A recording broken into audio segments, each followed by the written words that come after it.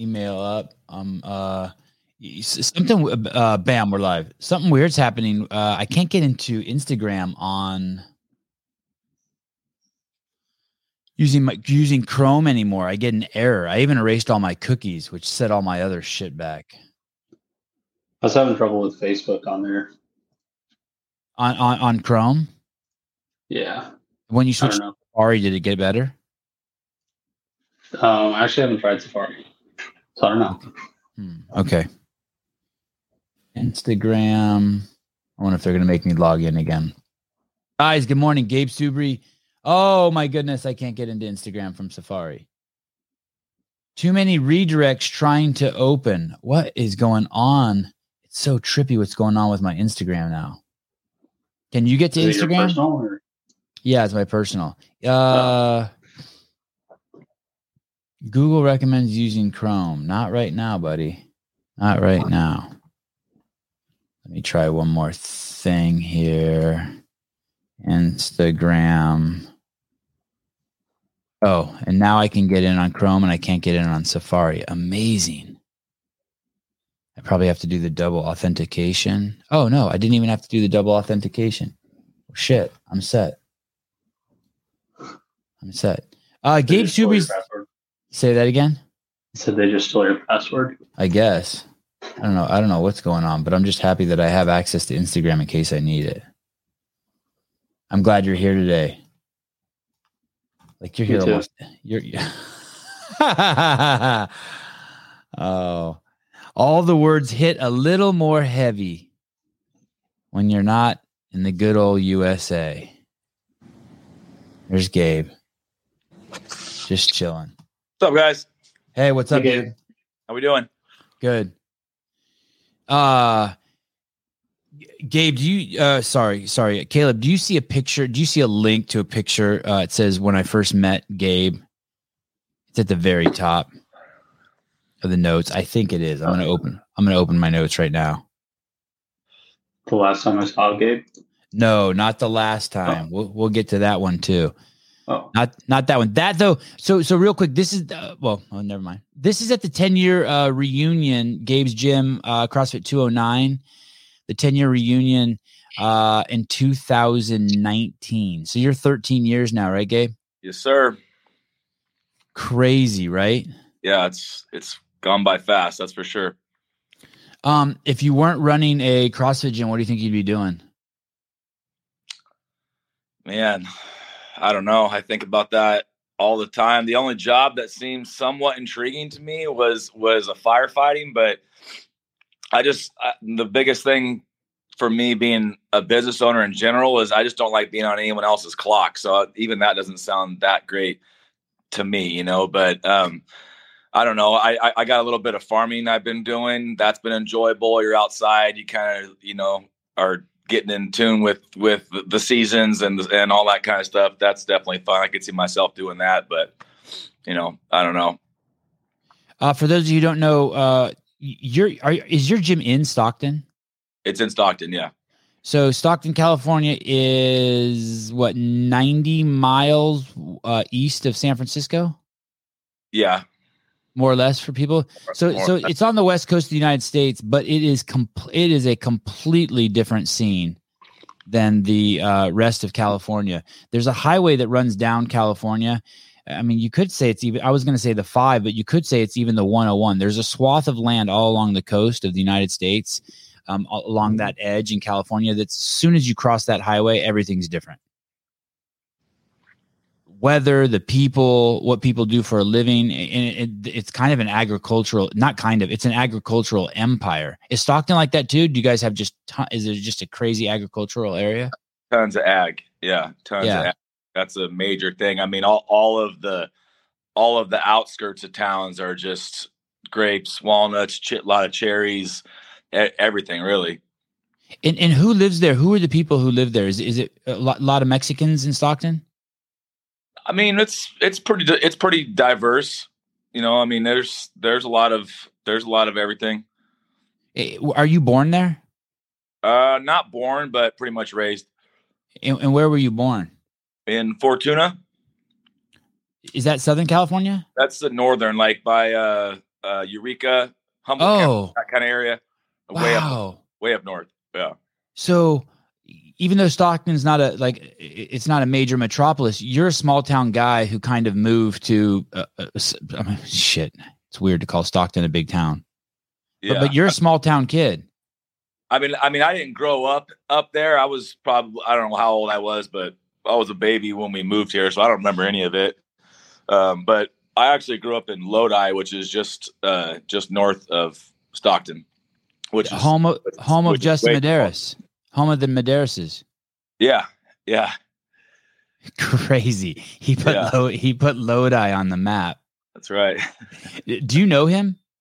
Yeah.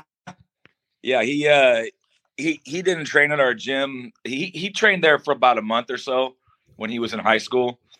Do you remember him? Oh yeah. He was a monster. He came in. I mean, I was still competing. This is after my games days. So I was still at regionals. So I was still training competitively. And he was, on the up and coming. So he was trying to just mix it up and get in with some people that were throwing down. So he would come in, but I remember we did one set max rep back squat at 315. And I remember I'm getting fucking 20. I'm doing this shit and like belting up and just going for it. And I got 20 and was like folded by it. I mean, I was like pumped that I did it. And he came in, I mean, no knee sleeves, no belt, just pretty much raw, unracked it, did like 24, looked comfortable. Looked like he had 20 more in him and racked it. I think he was 16 at that time. And I remember being like, holy shit, this dude's on one for sure. and you knew. Yeah. I mean, you could just see, especially when you've been training people a long time, that's what you do. You can just tell there's something different, You've been a trainer for over 20 years. What's that? You've been a trainer for over 20 years. Yeah, about that. I'm 41 now. I started training when I was in college a little bit. And then when I got out of college, started doing it full time. Crazy. Yeah. There was something different about you than the other games athletes. And correct me if I'm wrong. You were definitely cooler than all of them. They all seem like jocks. You just seemed you were more like I don't know how I was gonna say more like a really buff surfer or I was a skateboarder growing up. That was my whole life, surfer and skater. But okay.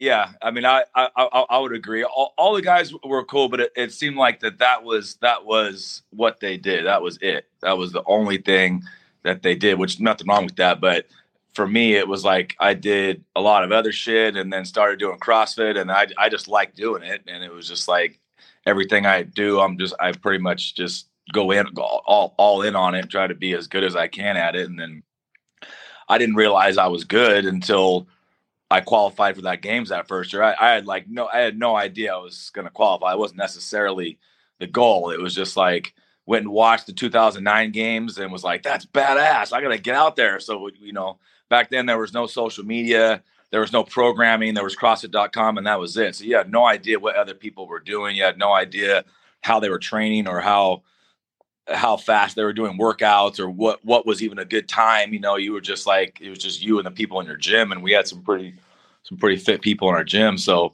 so I was just throwing down. And then next thing I knew, someone texted me that I think it was the 2010 sectionals. I think it was called then, the day before the last day, or the second day, after the second day. And they were like, hey, you're in fourth place right now, man. You're about to qualify. It was top 5. It's like, holy shit. And the next day went in and did it. And then from there, it was like, okay, I guess I'm not bad at this. Did you ever give it? Here's one of the things about the bodies that were different too. Most of these guys have just crazy trunks. Like you think of someone like Noah Olson, right? It's thick. Yeah, and you just kept your body. You always looked. You had more. And I was gonna say more of a Ricky Garrard body, but even he's getting really thick in his trunk now too. Sure. You always kept more of that like beach body.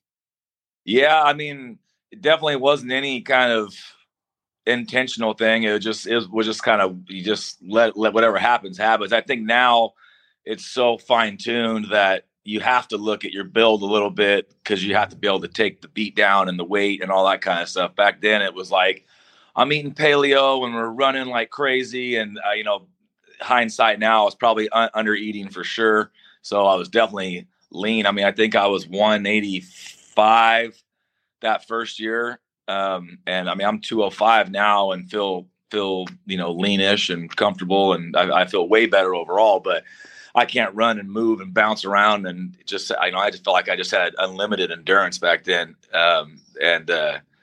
So at that leaner body, especially back then, because the weights weren't that heavy, I feel like being a little bit leaner was beneficial. How tall are you? 5'9". Yeah.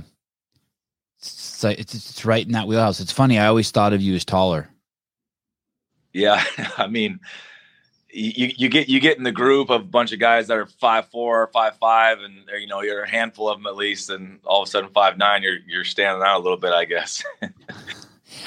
Caleb, I put a bunch of links to game. I put 3 links to games. It says 3 times games competitor. Oh, there's 4 links. Could we look at those? What was your max back squat of all time, Gabe? 410. 410. Okay, and the other day you did 405. Yep. So you're still strong. There you are with Matt Chan, Rich Froning, and Kyle Kasperbauer. Yep. 2012. There's some good days. Yeah. Yeah, look at Matt Chan looking thick right there. Thick. He was one of the first guys to really get like that, right? I mean, he kind of showed up like that, but his trunk was crazy. Yeah, he had that kind of, not quite Khalifa build, but definitely just that big body for sure. And you and Rich and Kyle, I mean, Kyle was a fucking cannonball. Yeah. But you guys were still more broader on the shoulders, and then kind of had that V shape to you still. Sure. Rich never got crazy thick in the core. He still isn't crazy thick in the core. He's pretty much looked the same since the gets, from as far as I can see. I mean, I haven't seen him in person in a long time, but you see him on social media, it pretty much looks the same. And here's a shot. One of my favorite pictures. I took this, actually, one of my favorite pictures of all time. Yeah. And there you are over there, getting at it. God, that's crazy. What's that guy's name from Australia who's really tall in the back? What was his name? Chad McKay. Yeah. Chad McKay. I think he was going to win the games that year he got injured. I really do. Yeah, he was on a good tear there for a little while, and especially with that being taller, a lot of that stuff works against you. But I mean, you look at like Bukowski and some of these other guys are definitely getting it done. So. And then the guy that's behind you and Kenny Leverich, is that the guy on the Pendleton run who had some sort of heat stroke and mental breakdown, and he thought like there were ghosts chasing him and shit? Do you remember that? No, and the ambulance had to take him away? I don't remember who that is. God, I wish I could remember who that is. Yeah, that's the only guy. And there's Miko Aranpa, fantastic athlete, but maybe one of the worst movers I ever saw in the games. Do you remember him? Yeah. Yeah, I recognize all those guys' faces. That one guy, like you said, behind me, that's the only guy I don't remember his name. And then you got Scott Panchek, who still getting it. Yep. And Ben Smith. Ben Smith, still a beast. Kenny Leverich, I don't know. I don't think he's doing much competitively. I haven't seen him in a long time either. But yeah, I mean, it seems like a lot of guys from that era are still getting after it, whether they're competing or not. But yeah, that's what's crazy to me about Rich, is that he's competed this long and hasn't had any injuries or anything like that. Well, I think he did have, I could be totally misspeaking here, but I think he had a shoulder surgery and a knee surgery. Oh, really? Yeah. Okay. But he keeps that shit on the down low, you know? Yeah. I mean, he's not hiding it, but he's not out there. He's not promoting it. No. Yeah. No. Yeah, he's still definitely a freak. Is there one more photo? It's like a post with like 3 photos. Oh yeah. Wow.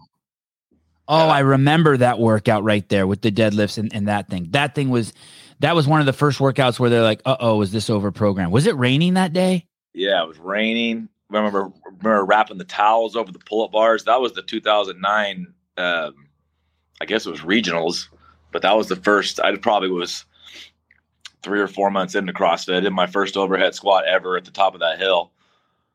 No shit. Yeah. And those were those weights. Loved those weights. I don't know who made those, but they bounced amazingly. Do you remember those? Yeah. Yeah. Super bouncy. I'd never even seen bumper plates at that point. So just that was crazy. You know, even before I got into CrossFit, I was more or less doing bodybuilding, but we always deadlifted and back squatted. So that type of stuff was at least something I was a little bit comfortable with. I'd like to see a deadlift event on dirt like this coming in the future. That was just raw. That's what made it fun. You were just in the mud for like right. thrusters on that hill, and it's crazy. That was fun. Did you have kids then? No, hell no. My kids are 4 and 2, so they're pretty young right now. Did you want to have kids, Gabe, or were they an accident? No, I wanted to have kids. Yeah. Did you know you always wanted to have kids? Oh yeah. Your mom and dad stoked? Oh, for sure. For sure. My sister doesn't have kids. She's older than me. And then I didn't have kids until 40 or 38. So I knew I wanted to have kids, but I just there's just a lot of shit that I wanted to do and travel wise and things like that. So I was just trying to stretch it out to the last second, make it and try to stay kidless as long as possible. But I love them. They're great. It's super fun. And we have 2 right now. I'm not necessarily planning on having more. I could have 4 or 5 kids. I love them, but I got to have some balance of getting back to, just things that I want to do myself personally and traveling and just stuff along those lines. And it's, with 2 kids it's tough to get 2 kids watched for a week, but to get 3 or 4 kids watched for a week, yeah, there's just no way. And there it is. When I think of Stockton, that's kind of the scene I think of, just fences, and there's obviously some crop growing back there. Sure. And yeah. So we live in it's called a Campo, which is north of Lodi. So you got Stockton and then Lodi, and then the next, it's just basically the country area of Lodi, So we live on a walnut orchard, and it's great for the kids because if you're looking at my Instagram, they're just out playing in the mud and just having fun running around the orchard and catching snakes and lizards, and it's primal, and it's away from a lot of the bullshit and away from the squares and the boxes and the concrete, and it's just more natural, Is that walnut orchard yours? Yeah. Oh shit. Yeah. Wow. So, I'm like a rookie farmer. I'm just kind of learning, but I have a partner. One of my good buddies has been farming his whole life, so he kind of handles all the management stuff. And I really don't do that much on it. I do the irrigating, and I might get out there and prune a little bit if I want to, but for the most part, it's just like an investment more or less. Are you going to stick with walnuts? The price is shit right now on them, but the trees are 5 years old, so they're just barely getting into their production. Their 8th leaf is when they're in full production, and you're planning for a 25-year yield. So hopefully the prices will turn around. It's like all time. Like my buddy's 52 years old, and he's been farming his whole life, and he's like never ever seen the prices this low. It's like you need the $1.50, $1.70 a pound. Now it's 60 cents a pound. You need the dirt twirlers, the college kids, to get into a walnut milk. Right. I've never seen walnut milk, but you need something like that, right? You need like the World Economic Forum to say like, hey, instead of nuts are the future, we're going to fuel cars with it and feed all of humanity on it. Yeah, it's got to be possible, right? Got to be possible. I wonder. I'm trying to think. I have some family who lives in Fresno, and whenever they visit, they bring me shitloads of walnuts. Yeah. And I'm the only one in my family who eats them. My kids like cracking them open, but I'm the only one who eats them. No one else in my family likes them. They think like they're too bitter. But I wonder if there's some innovation there. I wonder what other shit can be done with walnuts. Cause I mean, that's what happened to almonds, right? Almond milk took off and now they're just, everything in California is being torn out and almonds put in for the last, 5 or 10 years. Yeah, no, definitely. I mean, yeah, you never know. You think it'd be possible, right? You wouldn't think you're getting milk from an almond in any way, but somehow it's happening, right? So yeah. I think basically they just soak the almonds in water, and that water is the almond milk. I think it's pretty. Yeah, it's kind of sloppy. Yeah, I mean, but I feel like almond milk's kind of sweet. They got to be sweetening it and putting something in it, right? I mean, they definitely do something to it. Yeah. My mom had purchased some oat milk, and it said no sugar added, and then it was really sweet. I'm like, this is crazy. There's no way that oat milk could be this sweet. And then she looked it up, and the label was misleading. And I don't know the chemistry of it, but they had put some enzyme in there that turned something in the oats into sugar.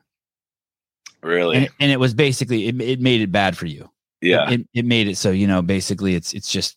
Sure. It's just sugar. It's just drinking soda pop, but they call it oat milk and all natural. I feel like there's a lot of stuff that just has crazy sweetness to it. That you're like, where this sweetness is coming from something, How big's the gym? 53,000, a little over 53. I'm looking at Caleb's face. Caleb, did you hear that? 5,300 square feet. You have a 5,300 square feet. 50,000? 53,000, yeah. Oh shit! It's big. That's massive. That's bigger than most people's houses. It is so huge. When you run the parade, you can do laps inside, right? On a rainy day, you could run the inside, the perimeter on the inside, right? The 200-meter track. 200-meter track, and then there's like 70-ish yards of turf. And then just, tons of open space, which is awesome. I mean, it's good, especially when the gym's really going off and the sport specific programs got a lot of kids in there, and the CrossFit classes are big, and it's really firing on all cylinders, and it's pretty cool. When I visited, that big? Say that again. How did you find the space that big? It's a cannery. So my father-in-law owns this cannery.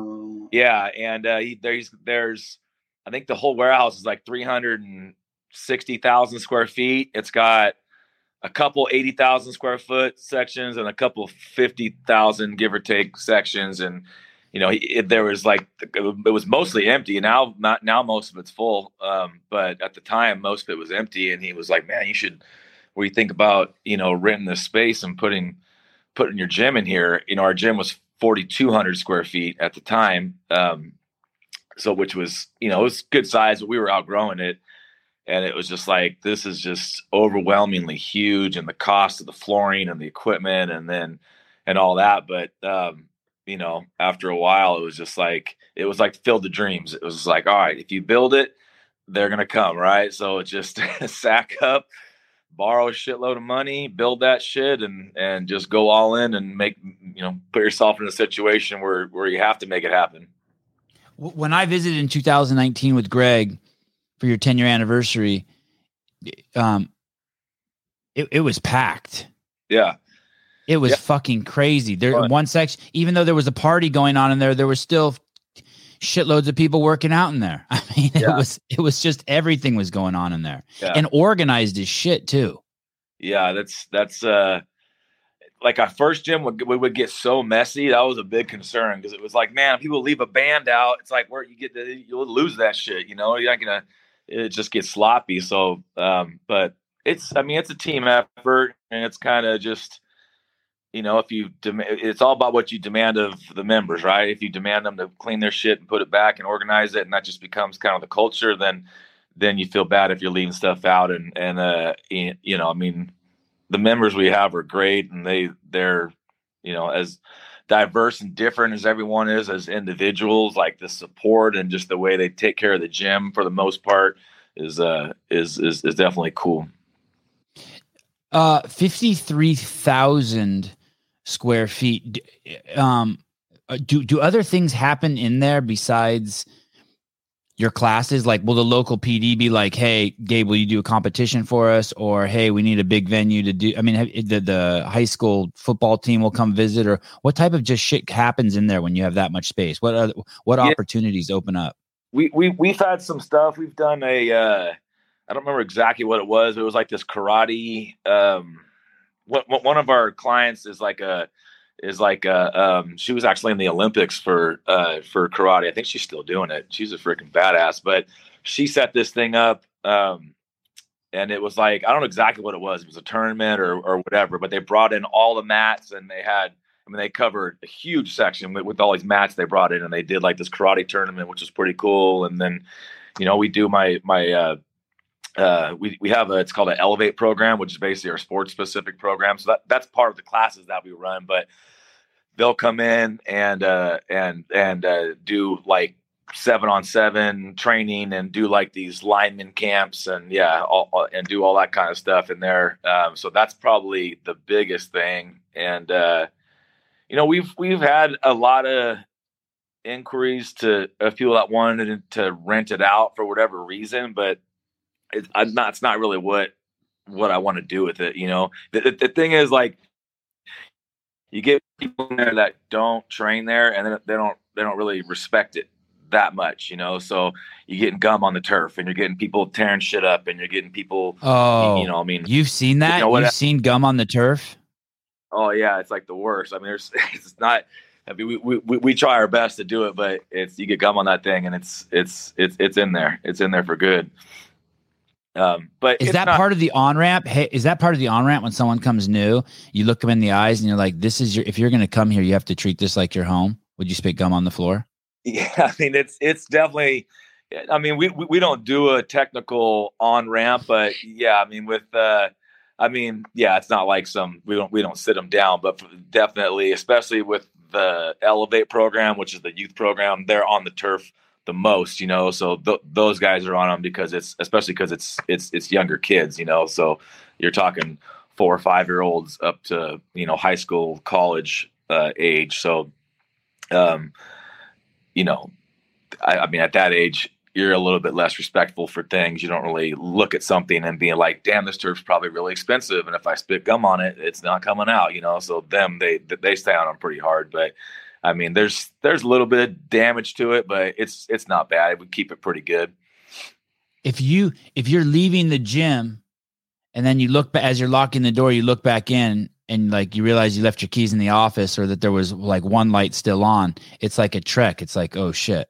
Oh, you're walking. Since I moved in there, my steps I never really track my steps, but my wife like showed me on my phone how to do it. And, yeah, the steps are crazy because just from coaching a class, you got to walk from one side to the other and, it's whatever. And but you're doing it all day. So you're just walking all over the place. But yeah, if you're, especially if we're doing a workout that's on the turf. So, you walk to the turf, which is the back side of the gym, and then you're walking back to the front for the next class to do, whatever the first portion is. And so, but pretty much used to it now. Your kids are raised in there? Your kids know the gym? Yeah, pretty much. They love going in there. They love it. It's just a huge playground for them, really. Yeah. Are you there now? No, this is my house. This is like a little gym that I have in my house. I'll show you. This is pretty cool right here. Yeah, it looks more than a little gym. Oh, wow. Wow. What's up with the skateboard collection? Have those all been ridden? No, I mean, a couple of them, but they're just boards that I liked or that I rode when I was young. And just, I started with a couple and then just started growing. Before we moved out here, I probably had 30 or 40. And then we moved out here and built this shop. And then I just built this wall to just kind of hang all these things up. Is that a little quarter pipe down there too? Yeah. There's a ramp there. Oh my goodness. Oh my goodness. Just a little something. Oh, yeah. Hey, if your kids get into skateboarding, they're going to demand a half pipe in there. I know. I'll get them one in a heartbeat. I bought my quarter pipe for myself, but I was like, they kind of start messing around with it a little bit, like they'll lay on their stomach and I'll put them in that little, we'll put those two quarter pipes together and just kind of push them back and forth, and they love it. How about that basketball game thing there? Where'd you get that? Do you kids? I was thinking about get one of those for my kids. I don't know where I'm going to put it, but do they use that? I guess your kids are a little young. You said 4 and 2. Yeah, I mean they'll just kind of throw the balls on it, but they're not really shooting on it just yet. It's called a Papa Shot. I'll show it to you. It's pretty cool. It's definitely fun. Gabe, how many coaches do you have at the gym? It's got this thing here. Yeah, I need one of those. Yeah, it's definitely fun. Hey, how old are your kids? 5, 5, and 8. Oh yeah, they'd be all over it. I just got a basketball hoop in my front yard, and they just love it. It's like they play with it every single day. I'm actually surprised how much they play with it. Yeah, definitely get them going on something. It's definitely fun. How many coaches do you have at the gym? Myself, got Vince, who does a couple classes, and then Vince is my partner I've been with since the very beginning, and then I got pretty much one main coach, Mason, and then a couple subs, couple people that coach maybe 1 or 2 classes a week, and then just kind of sub in here and there. But for the most part, myself and Mason do the majority of the CrossFit classes. Vince does a few. Vince runs the Elevate program. Are you happy that you have a partner? Is there any party that's like, damn, I shouldn't have had a partner? No. I mean, so Vince was my partner. Like in the initial gym, we were partners. We started it together, and then when we opened this gym, it was kind of like I'm going to do it on my own, but I want you to come with me and continue to just our fitness journey, together. So he's not, my on paper partner as far as like all the gym stuff goes, but he's my partner. We do our grind together, and so he's, like I said, we started it. I didn't want to split ways when I was going with this big gym, but at the same time, it was like, it's like if you're doing something on your own, then it's on you to make it be successful or to fail, and with the amount of money I was having to borrow for that, I was like, I just want to put it on myself. I don't want to, it might be too stressful. You never know what could happen. I'd rather just put it all on myself and just figure it out from there. But I didn't want to abandon him. I wanted him to come with me. I wanted him to continue. So he's more like your ride or die. He's more like, and you show him respect by calling him your partner. For sure. I mean, he is my partner. Like I said, we started it, but yeah, I mean, like on the paper, on the business side of it, he's not. If they foreclose on your gym, they come after you, not him. They're coming after me, yeah. But like I said, we've been grinding together for so long, and I mean, it's tough to say, and we have a unique dynamic. I'm sure every partnership does, and there's been like hard parts of it for sure, and button heads on things for sure. But I mean, for the most part, it just works. It just works. You got to be kind of laid back in a sense, because everyone's got different opinions and different ideas of ways to run things and stuff like that. But it's pretty cool because he does mostly the Elevate and I do the CrossFit. So it's like, that's kind of his realm, and he loves it. And he does all these 7-on-7 leagues, and he's super into it. And he's going to games, and he's talking to parents, and he's getting them to bring their kids in. So, and he loves doing that. And like, I personally don't want to go do all that. So it's great that he is doing that, and then I'm more into the CrossFit side and weightlifting side and like all that kind of stuff. So it's a good. Hey, is that basketball machine still on? Could you go kick it? Yeah, you hear it still? Yeah. Sorry. After I asked you to turn it on, then I'm like, hey, it's making too much noise. Sounded like there was a party there. 53,000 square feet. I wonder how big his garage is if that's 53,000 square feet. You mean just where he's sitting right now? Yeah. His man cave? That thing looks like it's as big as more a like gym. A man a house. Are you kidding me? Yeah. Gabe, can you kind of walk me through how you found CrossFit, and then what kind, are you still on the seminar, and you were on seminar staff? Yeah, I was. When I had my son, I stopped doing it. Crazy. So you've done it all. You own an affiliate, you've been on seminar staff, and you've been to the games. Yeah, that's a good little CrossFit trio for sure. And you made it over the 10-year mark. Yeah. Yep. Have you ever thought about not affiliating? Have you ever thought, oh, I could save this money, I could buy one new tire for one of my trucks? Right. Yeah. I'm sure everyone's thought of it. I've never really seriously considered it. I'm kind of like, I'm the number one, whether you de-affiliate or whatever, you're doing CrossFit. So give credit where credit's due, right? It's CrossFit. Like that's why you started. That's what you're doing. You know, if you want to save the affiliate fee and call it whatever you're going to call it, it's still CrossFit. So give credit where credit's due.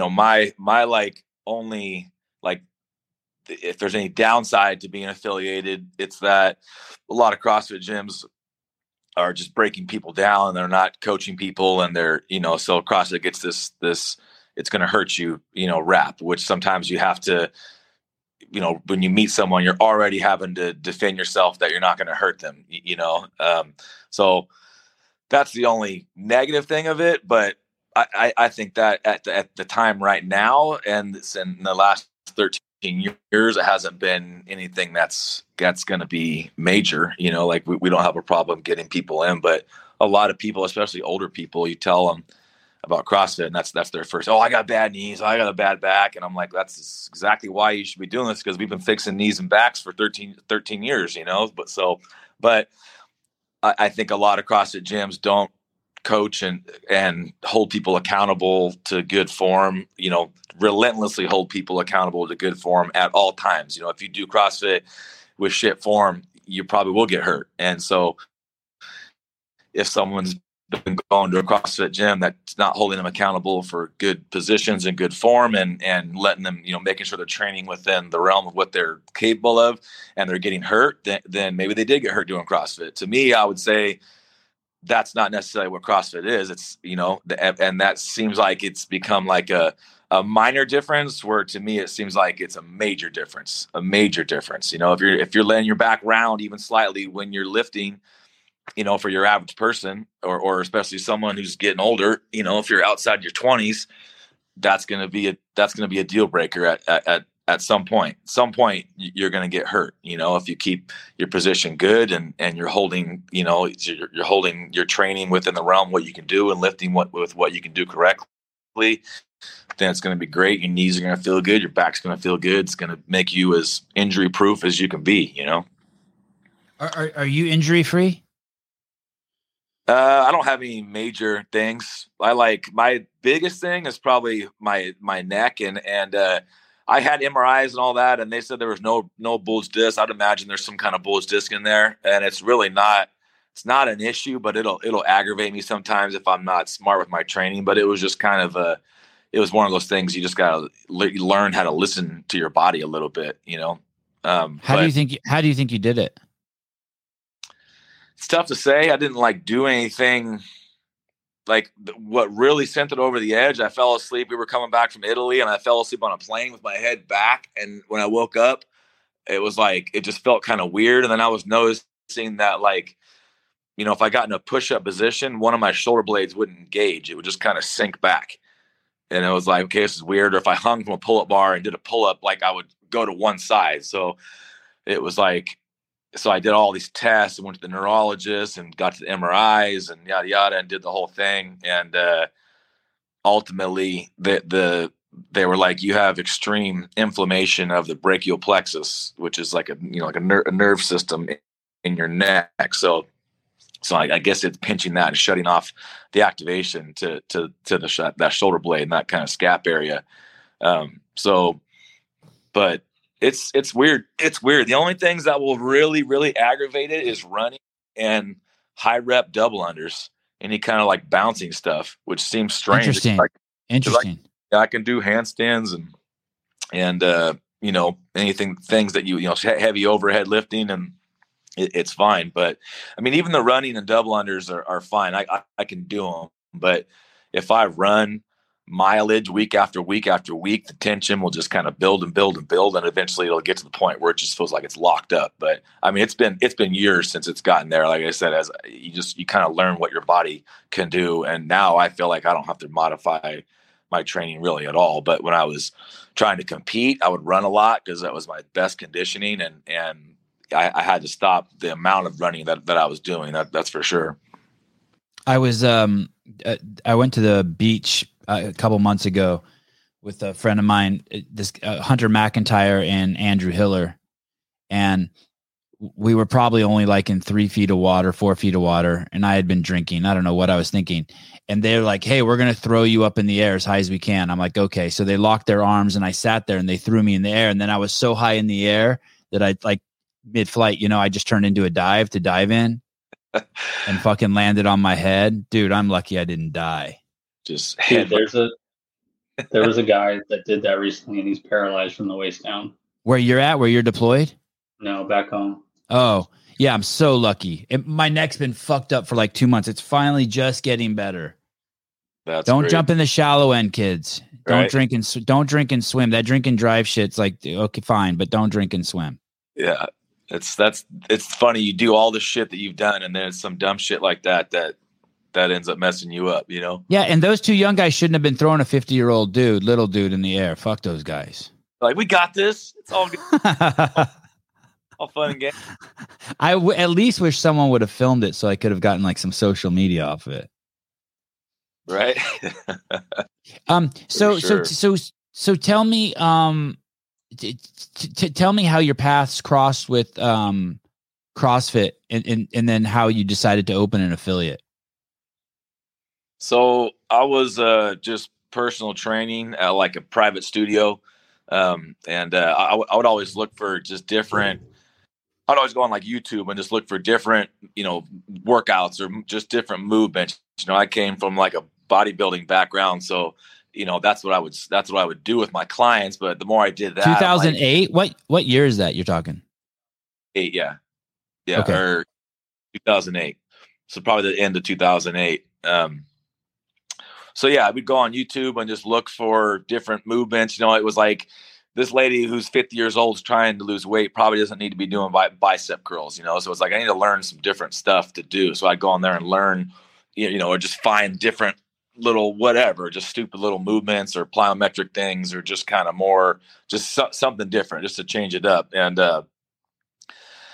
I don't remember. I think it was like a Fight Gone Bad video or something. Stumbled across some CrossFit video and started watching it and was like, "Wow, look at these like those like wall balls and kettlebell swings. I've never seen any of this shit." And I was like, "Wow, this is different. This is cool." And then so at some point learned that CrossFit was this thing. So then we started YouTubing just the word CrossFit and looking that up, And then it was like once you did that, there was a whole bunch of videos, and then that kind of turned us on to CrossFit.com and which they had tons of videos on there. I mean, and I literally watched every single video that was on there. I was just like obsessed with it. It was just so cool. And the more I learned, the more it made sense.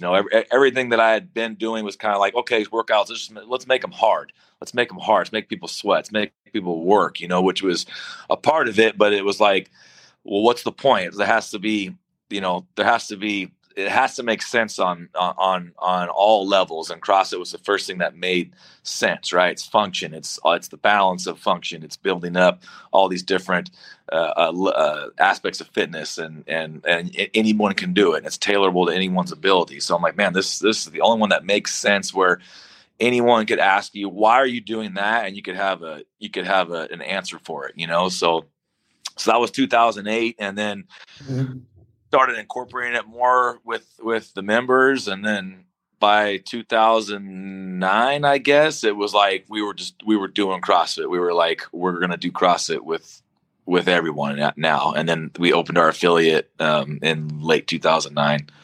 Was that a hard decision, or you just were like, you by then you were just fully in love with it? I was fully in love with it. And honestly, it was like, it was like, this is it. Like, this is going somewhere. And this is about to be big. Is kind of like what I was in my mindset. I was like, I know it already been around for a while, but it was, there was no CrossFit. I think the closest one was in Sacramento. And it was just like, man, this is going to be something. Like, this is going to be a big thing pretty soon, I bet. Like, we should open it right now. We'll be the first one around here, and even if it doesn't become something big, whatever, people are loving it. People are getting great results from it. No one else is doing it. So, did you see your body composition change? Yeah, I mean, not drastically. I mean, I started training, bodybuilding style training when I was probably 13, and I was pretty consistent about it. I was super into that for a long time, from 18 to I think I was 28 when I got into CrossFit. I mean, I was hardcore into it. I ate very healthy and I trained super hard and I learned it and I was good at it. So I was already fit. I was already muscular and I was playing, I played a lot of soccer. So I was running a lot. So I kind of had a little bit of a balance already going there. So, yeah, my physique didn't change drastically by any means. It was more just like the fitness, the capabilities, learn how to do, kicking up and do a handstand, right? Trying to teach myself how to snatch and Olympic lift and really do it all. I mean, I never got coached. The first CrossFit gym I ever went to was my level 1. And then the next one that I ever went to was the one that we opened. So never really got the being coached and going to a CrossFit gym and like that and that side of it. I pretty much just watched YouTube videos and tried to figure it all out. So you never belonged to an affiliate? Never. That's awesome. Yeah. For those of you who don't know, Gabe is talking about an era when all the CrossFitters, and correct me if I'm wrong, Gabe, at 4:50 every day, we were prepping. Right. Because in 10 minutes, there was going to be a new post. Yep. And there wouldn't always be a video, but you would hope there was a video. And you were just dying to see what the workout of the day was. I'm guessing you were part of that. That's that era. Oh, yeah. I mean, I watched every video and article and anything that was on CrossFit.com. And if they posted a new video and there was a video link, and I want to say there was hundreds of videos in there, but I would be like, oh, this was a new one here. It's whatever it is, it's a video of this person doing was OPT doing a sub 6 minute Helen or whatever, it's all these videos of Pat Barber and Boz and all this shit, so, yeah, it was definitely different. And like I said, there was I think there was like, I don't know if it was MySpace or Facebook, but there was like some level of social media, but not like there is now. So other people were doing really. .com was the place. Yeah, no, definitely. And it was such a basic website. It was awesome. I like the old website. I mean, the new one, I realized they got to go to it, but I don't think they have to. I like the old website too. I think we should have stuck with it. I bet you Greg would agree with you. Yeah, no, for sure. Just super basic and simple, but it's like that was kind of that was like what CrossFit was. It was just raw. It was like, you give a fuck what you think and whatever, and here's the data, and here it is. This is what's going to make you fit. And if you want to argue it, let's argue it. There's not really much debate on it. So you open the gym, and at what point do you think, oh, I'm gonna apply for seminar staff? And can you tell us about that journey? Yeah. So opened the gym 2009. I think I got on seminar staff. I guess that would be 2013-ish, somewhere around there. So Dave Castro had reached out to me and it like invited me to interview or to try out for the level 1 staff. And at the time I was like, I don't know, it sounds cool, but I don't know if I want to spend my weekends doing that. And so I can't remember exactly how it went, but I didn't take it right away. And he was like, oh, if you change your mind, just reach out. So I don't think it was too long. Maybe it was probably within a year.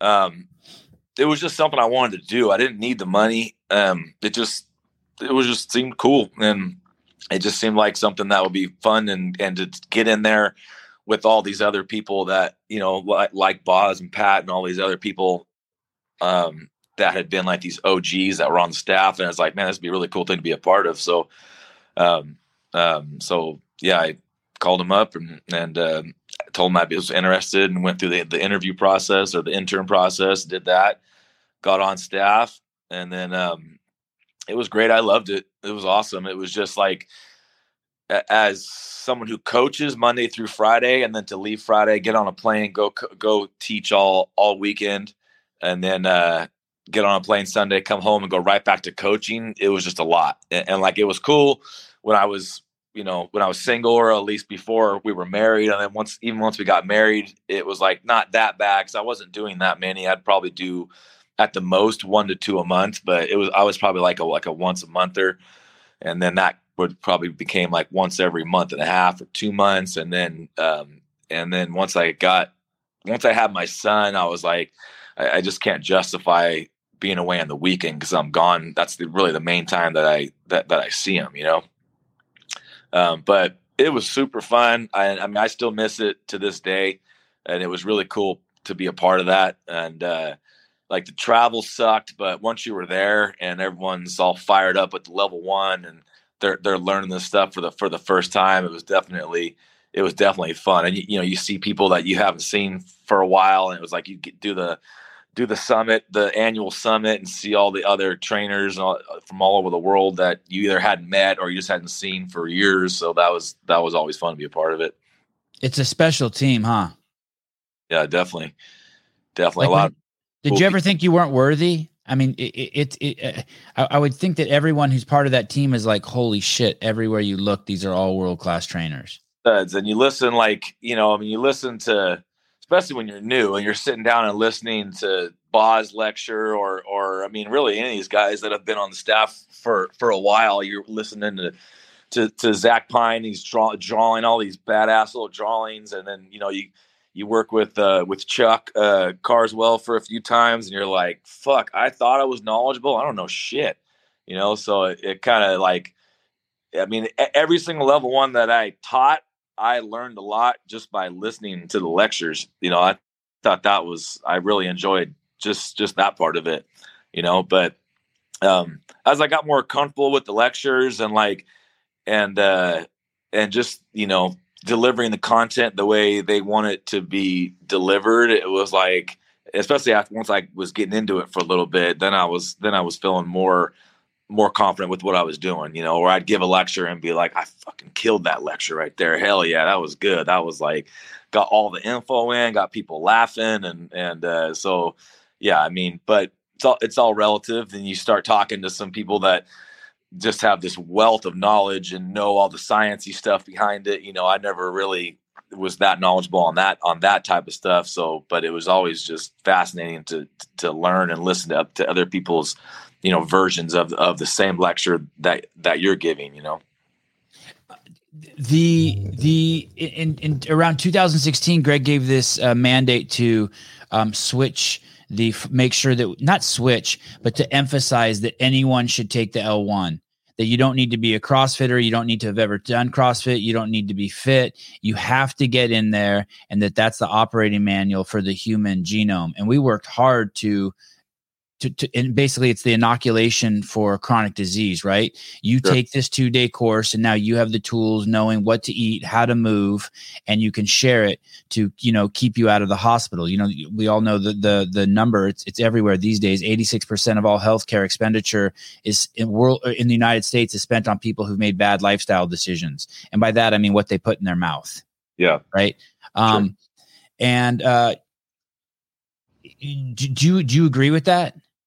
Yeah, I mean, I don't see why not. I think that, I mean, it's a perfectly written seminar for everything that you just described. It's the manual, right? Like, hey, if you really don't need to learn any more than just this. If you really learn it, to even if you just learn it enough to pass the test, even if you just learn it a little bit. But I mean, obviously, people need to learn how to take care of themselves, right? Like, that should be something, it should be important. So whether it's the CrossFit level 1, which is already there, it's already written, it's already been done, or something, or if it's just another class that you take, you got history, and then your next class is how to take care of yourself or how to eat properly. I mean, it seems like it would be, I mean, it seems like it would just be a part of upbringing, of just learning, okay, what's the point of school and what's the point of all this? You're trying to educate yourself on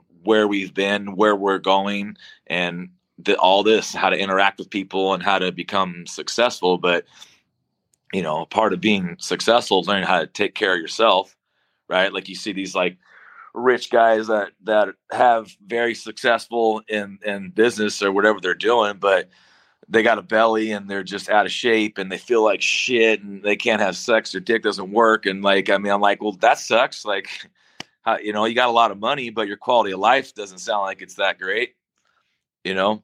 And it's like, if you just work out and eat even remotely healthy, you can fix a lot of that.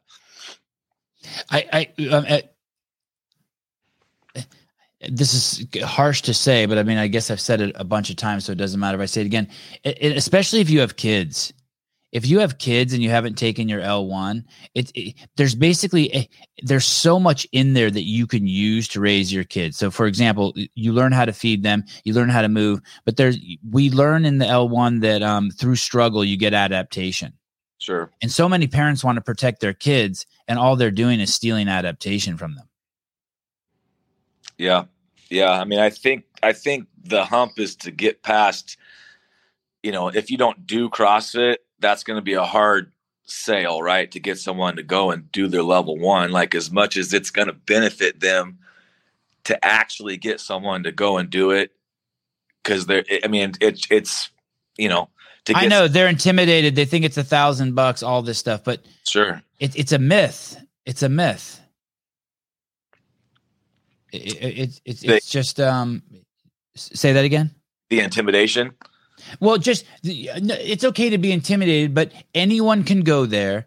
And after those 2 days, like 99% of the people, you will leave there, even if you've never done CrossFit and you still don't want to do it, you'll be like, holy shit, these may have been the 2 best days of my entire educational fucking life, and it will change your life forever. There'll be stuff you'll learn in there and you'll share. And if you have kids and you don't do that, it's mind-boggling. It's mind-boggling to me once you know that. If you have kids, you don't go out of your way to do that just so that you can impart that information onto them.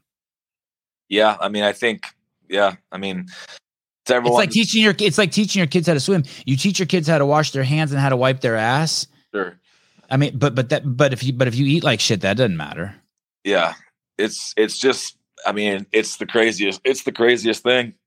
That's for sure. That's the eating and I mean, everyone's free to make their own decisions, right? But it's to take care of yourself and do things that are going to make you last long and live and have a good quality life, so that you can do all the other shit that is important, right? That should be at the top of your importance. And then obviously, like you said, just like washing your hands and you know, having good manners and saying please and thank you.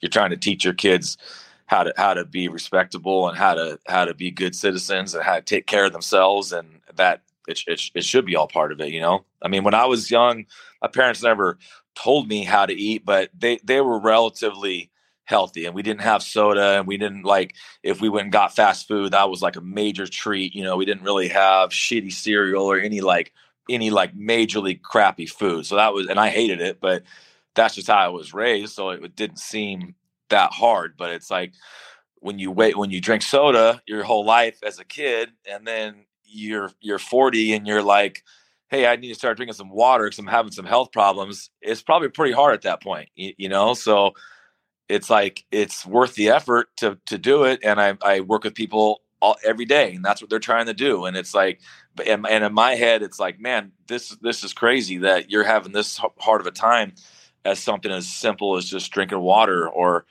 whatever it is. But it's like, you got to start from when they're young, and it just has to be the norm. It should be the norm. It's weird that it's not. Hey, how about half the country? I hate to beat a dead horse, but half the country doesn't even know. So my parents tried to raise me healthy too, but there was still but people didn't know what healthy was. A lot of people didn't know what healthy was. Like, so as long as it said non-fat on it, my mom would buy it. You know what I mean? Thank God I was raised in an Armenian household, so we had a lot of like the original ethnic foods that were healthy for you. But like, I would get like non-fat Ritz crackers. Wasn't allowed to drink Coca-Cola, or we would eat cereal if it said healthy on it. You know what I mean? So at least they were on the right track. But there's half the country. They made fun of that CNN host Chris Cuomo, even though he's a complete D-bag. They made fun of him for working out during COVID. That lady Marjorie Taylor Greene, half the country who owned the CrossFit gym, who's the right wing lady. They made fun of her when she said CrossFit's the cure, the hedge against COVID. They actually made fun of the people who had the best solution, and so it's like half the country still doesn't know. Yeah, this guy. They were making fun of him because he would post. He was one of the main anchors on CNN. He got fired for, I think, touching girls or something. But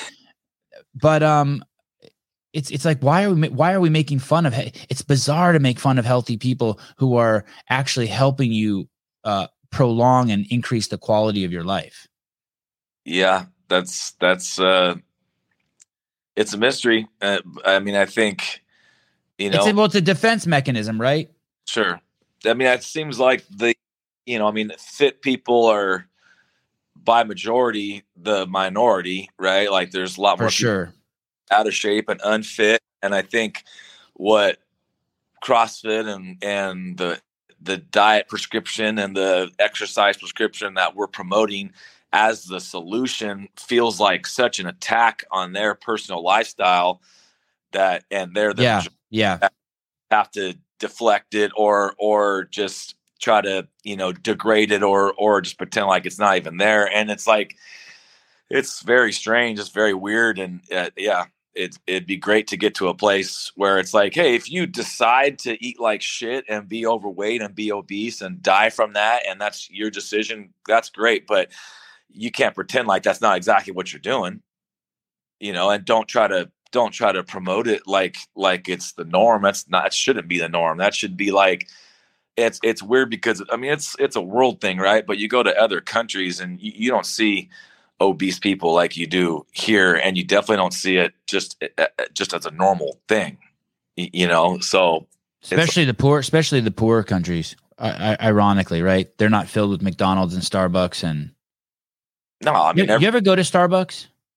I've been there. I'd pretty much make coffee at home, but yeah.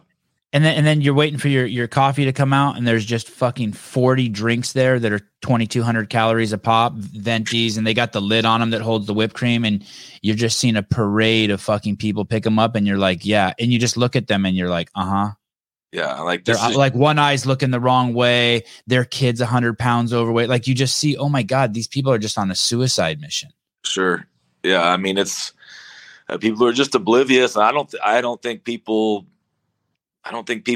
want to learn. Some do, I guess, maybe, and that's where they go seeking. I think they do. I think they're drug addicts, Gabe. I think they're refined carbohydrate addicts. It's definitely an addiction. It's just. I used to drink that shit. That shit was hard to break. You get in the habit of drinking a sweet drink. I used to put sugar in my coffee. I can't even believe it. Like a lot. But they were the little brown bags, so they were healthy. Right. You remember those? Raw sugar. Yeah. Yeah. It just, people at this point, I think, are just they're just going to follow the mainstream, and it'd be great to see. It'd be great to see just be real, just right. Like just put it out there and let people know. And it should be something that, like I was saying earlier, should be taught at a young age, and it should be, a course in school, and you should be talking about nutrition, or at least the very basics of it, at least the very basics to understand how horrible drinking soda is for you. If that's what your main go-to drink is, right? Or any of that stuff, really. It's like, you should at least be able to understand that, it's like, I don't think anyone who's done heroin had any misconception that this is not unhealthy for me, right? They're probably like, who knows? To me, it's like mind blowing. Like, how do you try heroin for the first time? But people are doing it all the time. But I don't think they're, it's like you've been told your whole life, like, these are bad drugs. This is, this is what you're going to become. You're going to be this bum on the side of the road. It's all sucked up, and it's just laying there. It looks like he's dead. I'm like, all right, everyone's seen that. Everyone's been told that their whole lives. So whether and they still might. People are obviously still. Wow, that's a great point. Yeah, I would have tried it when I was 16. Or maybe not 16, probably in my early 20s, I would have tried it. And you're right. There couldn't be any more messaging saying that there's anything worse than you, and yet people still do it. Yeah. But I mean, at least there's an attempt there. At least you're aware of what it is, right? It's like, it's not just like, what's this? It gets you high. Like, I like getting high. Let's try it. Like, you're like, no, it's heroin. Everyone who does heroin is fucked, right? Like, there's no like, right. You're not just casually doing heroin on the weekends with your buddies. Like, everyone I know who's done it, they're pretty much, that's what they do. They're in it, right? They're professional. While you're coaching, they're looking for their fix. Yeah. Yeah. And hey, there's a professor at Harvard who says it's okay to be a casual heroin user. It's fucking nuts. Really? By the way, that's the same misconception that people think it's okay to give your 1.5-year-old baby a lick of your ice cream. It is not. Wait till their fucking 5th birthday. Dude, why are you letting them eat ice cream at 1.5 and get that first crazy taste? Have you seen these reaction videos of babies who eat ice cream? It's nuts. Yeah. Oh, their eyes fucking pop out of their head. Yeah. Yeah. I mean, it's like, just hold off, man. Why are you? They're so young and impressionable. Hold off. Yeah. Yeah. I mean, I think it's crazy. I mean, my kids don't really get much of that shit anyways, and it's kind of like the iPad thing too. When they do get a taste of it, their reaction to it is so crazy that it's like, this is something different. Like it's literally like a drug. You start giving them the iPad. We don't give our kids iPads that much. I mean, we do here and there, but man, when you do, they're like freaking glued to it. Like crazy. Look at this guy, Carl Hart, neuroscience at Columbia Field. Go to the top. I want to read the headline. Listen to this guy. This heroin using professor wants to change how we think about drugs. We have miseducated the public. I bet you $1,000 he believes in critical race theory. Holy shit. Look at this. This guy, John Clark, said, he said, why would you waste your substance on an interview? You have to concentrate and fuck this guy. I'm sorry I brought him up. Sevon, that was my childhood. I was 366 pounds by the time I was 18. This guy, John Clark. Wow. Yeah. That's crazy. I mean, people will say that's huge. I mean, who knows, right? Everyone, who knows? Maybe you can do heroin once a week and be fine, but I wouldn't suggest that as like a. You could lie to yourself about it. That's for sure. Yeah, I don't know.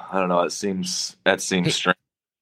I know they're starting to use it for like treatment on PTSD and stuff like that, and just like microdosing shrooms and stuff. But I don't know the addictive properties of that stuff either.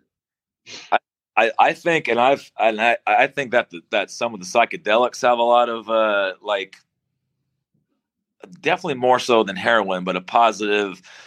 I mean, especially as a alternative to some pharmaceutical, and I don't know. Yeah, opiates are a massive problem.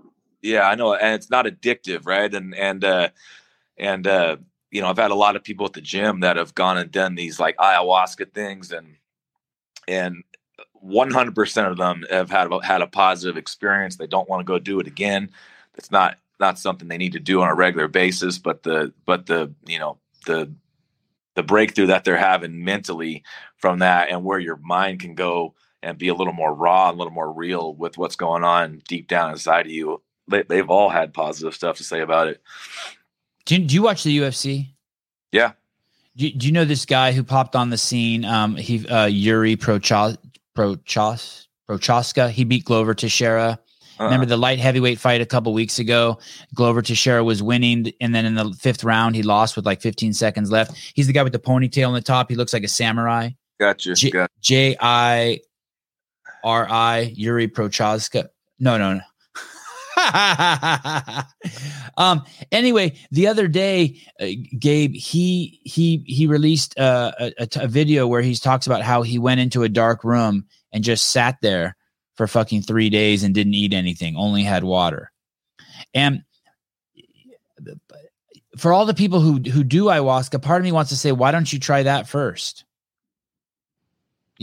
Like it's still the, I still feel, and I'm not hating on them, but it still feels like the quick fix. And I like the feedback you gave on it. Yeah. The people who've done it have done it once and they had great results. And I know shitloads of people who think they've had great results from it too. But man, it's just spending some alone time Walk out in the walnut orchard. Yeah. I mean, I think the bigger picture there is, I mean, hey, if it helps, it helps, right? And if it doesn't create anything that's unhealthy for you, and if it doesn't create any kind of addiction, then you don't lose your job. You still take care of your kids. To each their own, right? But I mean, right. Fair. I think prior to all that, and really the bigger picture stuff is, yeah, you got to have some balance in life. And I think people are so like this in this, like, you have to work and they have to do all this shit. And it's like, just live like a natural human being. Yeah. Like you said, get out in nature and do more primal shit, do more things that scare you, get outside your comfort zone and have some internal growth there, and there's a lot of benefit there. I think, I mean, a lot of people, like, it's just like the fitness thing. They want to stay in their bubble and there's no growth there. And I think that's where people start to go crazy and they're getting anxiety and they don't know where to look and they don't know what to do. So they're looking for these other solutions and all that kind of stuff. But, like I said, this guy out says, or this girl, I'm a high-strung individual that likes a little weed and then some weightlifting. Is that bad for me? The part that's bad for you is the part where you say I'm a high-strung individual. Just drop that part of the story and then you're good to go. Just let that part go. Yeah. Just stop telling yourself that story. Gabe, I had a guy on here the other day, Ricard Long, which was funny because we had a typo in his name and we had Rock Hard Long. And I was really wishing that was his name, but it was actually because the I and the O on the keyboard are right next to each other. Yeah. So when we had announced him as Rock Hard Long, and I was so excited to make fun of him, but his name is Ricard. But he's an affiliate owner in Berlin, and he was, I don't want to mischaracterize him, but he's basically saying that his gym is not a games gym for games athletes. And if anyone goes through your Instagram, they can see that you celebrate a lot of clients who are clearly not games athletes, people who have just embarked on the journey to change their life. And when you talked about being on seminar staff, one of the highlights you said was seeing people learn, that you loved seeing like the light bulb go off in people and people like learn new shit. But you also have had games athletes come out, Garrett Fisher, Lauren Fisher, yourself. Do you pigeon yourself? God, that gym is huge. Look at that rack. I've never used that before that way. Look at that rack. That was weird to say it like that. Do you ever, are you a games gym or are you a health gym? Yeah. I mean, or is it yes? I had the 10-year affiliate thing in Whistler. I was talking to a couple of affiliate, or one guy specifically that was saying that they like kicked out all their competitive athletes because they didn't want to, whatever. I don't know if it was intimidate, your average person or the older people. And to me, that just seemed insane. And it seems insane to me too. It seems like it'd be almost the same as kicking out the older people or kicking out the bigger people. Like, what are you talking about? Like, why not? Like, that's what this whole thing is about. We can take someone who's 500 pounds that's never worked out a day in their life, and they can work out with a person right next to them doing the exact same workout that's going to make a run at the games this year. And it's going to be tailored to their ability, but the way they're going to feel will be similar. They're both going to work hard. They're both going to breathe hard. It's going to be the same time domain. They're doing, they might be doing minor modifications in movements, but the function of the movement, we're pulling or we're squatting or we're pushing or whatever, all that's going to be the same. And like, that to me is what CrossFit really is. And when I look at a class of people, of 10, 15 people or whatever it is, and you see everything from the guy doing the muscle ups to the lady doing, seated ring rows. And I'm like, okay, well, they're doing the same workout. It's just tailored to what their ability is. And that's what this whole thing is. That's what I try hard to promote on the page is like, look, it doesn't matter if you want to get better. It doesn't matter who you are. If you're already a games competitor and you want to get better, we'll make you better.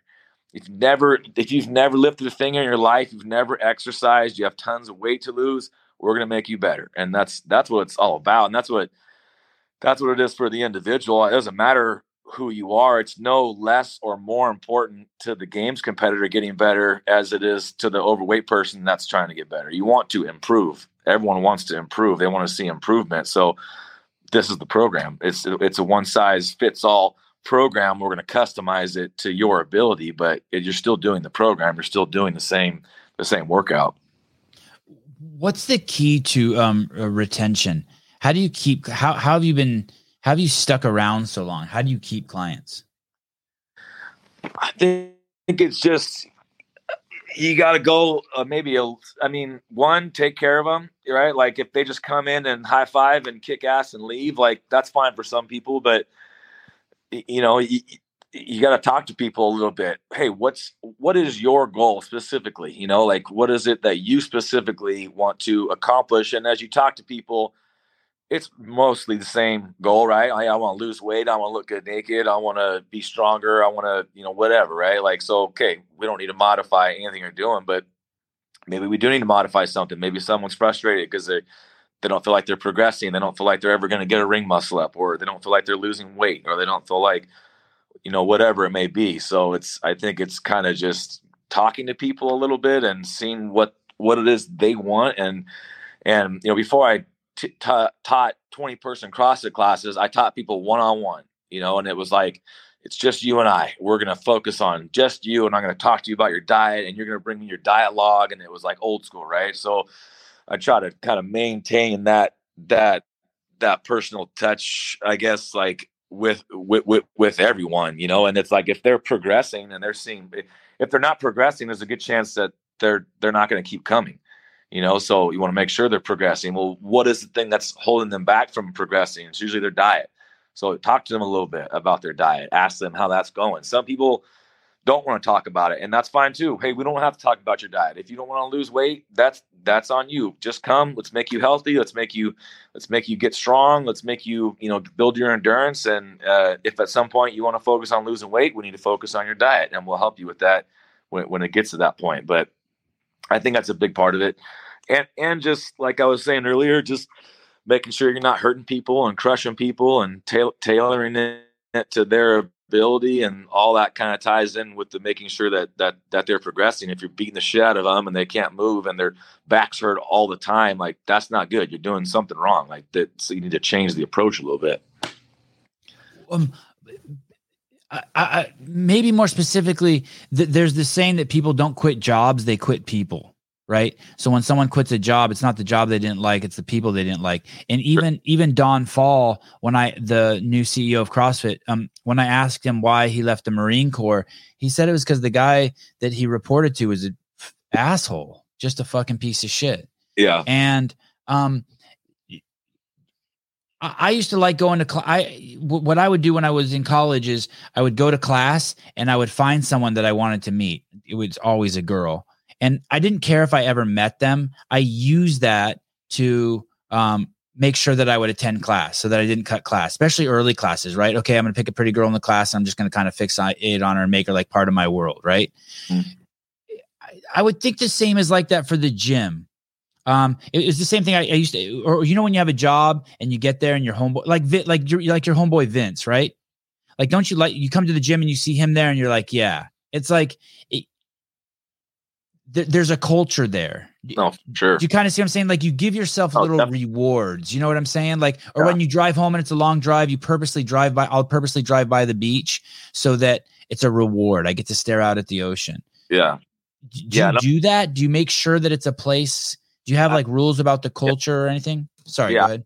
Yeah, like all the other stuff that I was saying, like obviously if you have the greatest form and you coach people perfect, but you come in and you're a total dick, people don't want to stick around, even if you are great, like you are coaching, you're making them move perfectly and you're getting their diet dialed in. But if you're a dick, then, you got to be a dick to a certain extent because you got to keep it real with people. But, when you're really when people don't like you, that's obviously going to be a problem, So, but I think, you have to create a community. That's a big part of it. People come to the gym because they like the community, and that's a big reason why a lot of people come.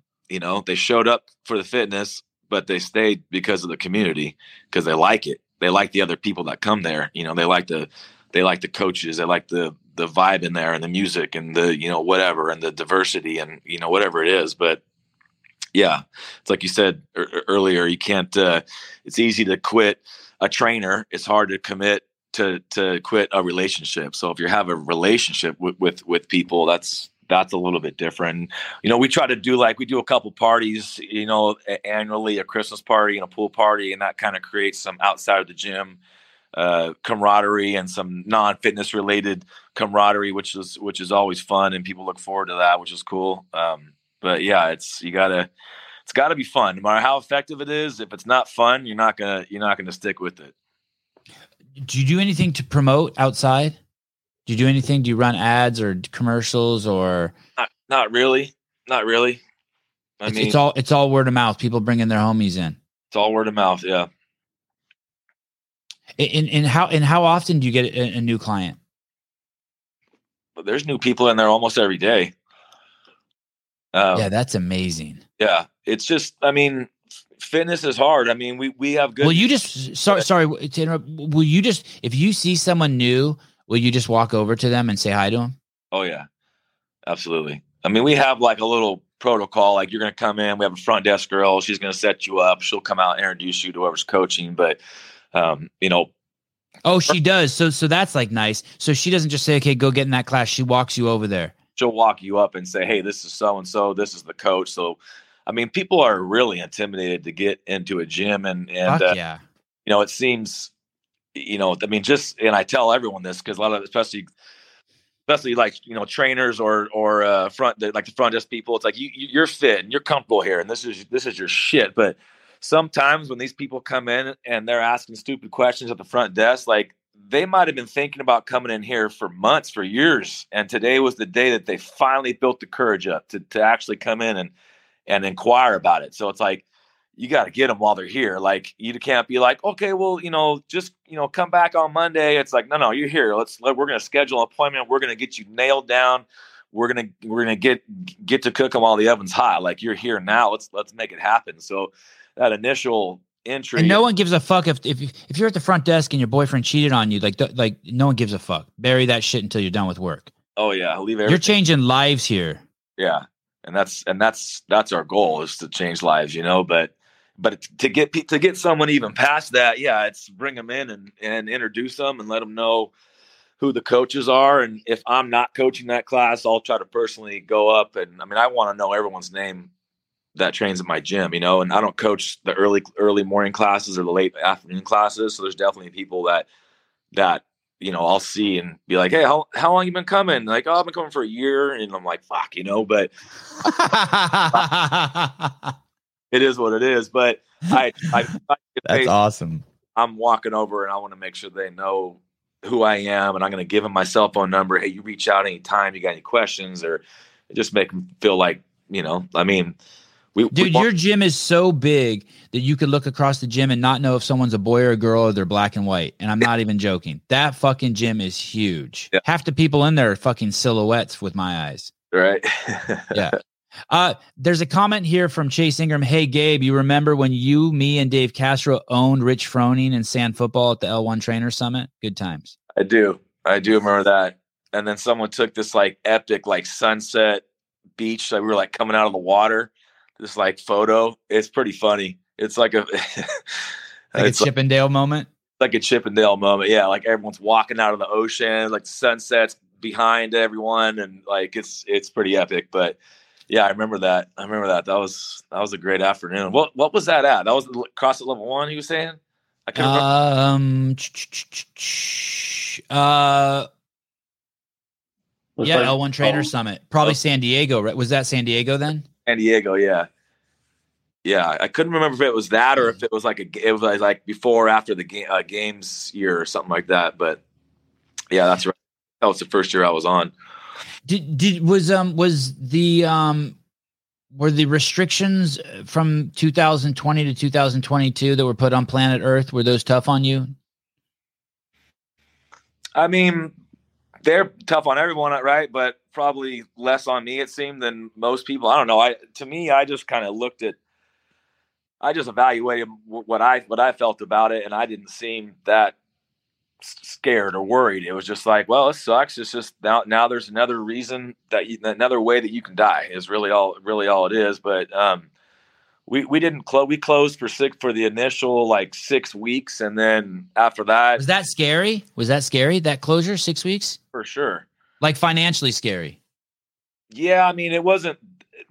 I mean, obviously we took a hit, but a lot of the members kept their memberships. You know, we were kind of like, look, obviously we're closed. If you need to cancel your membership, it's all good. But if you can keep your membership and then, you know, later down the road when we reopen, we'll credit you back this month. That way we're not taking a huge hit all at once. That'd be easy. That'd be better for us. And most people were like, dudes, it's all good. Like, don't worry about it, you know. But, you know, after that month and a half, it was just kind of like, this is ridiculous. So we opened, and it was like, look, if we open and people start getting sick, then we'll close. But we opened and everyone was fine, and people got COVID and people were fine, you know? So, I mean, obviously it was a crazy and, you know, in the world, a lot of people were not fine. So who knows, but in our bubble and what we were doing and the people that were coming in, and I mean, it's funny because in that whole time, a lot of new people came in,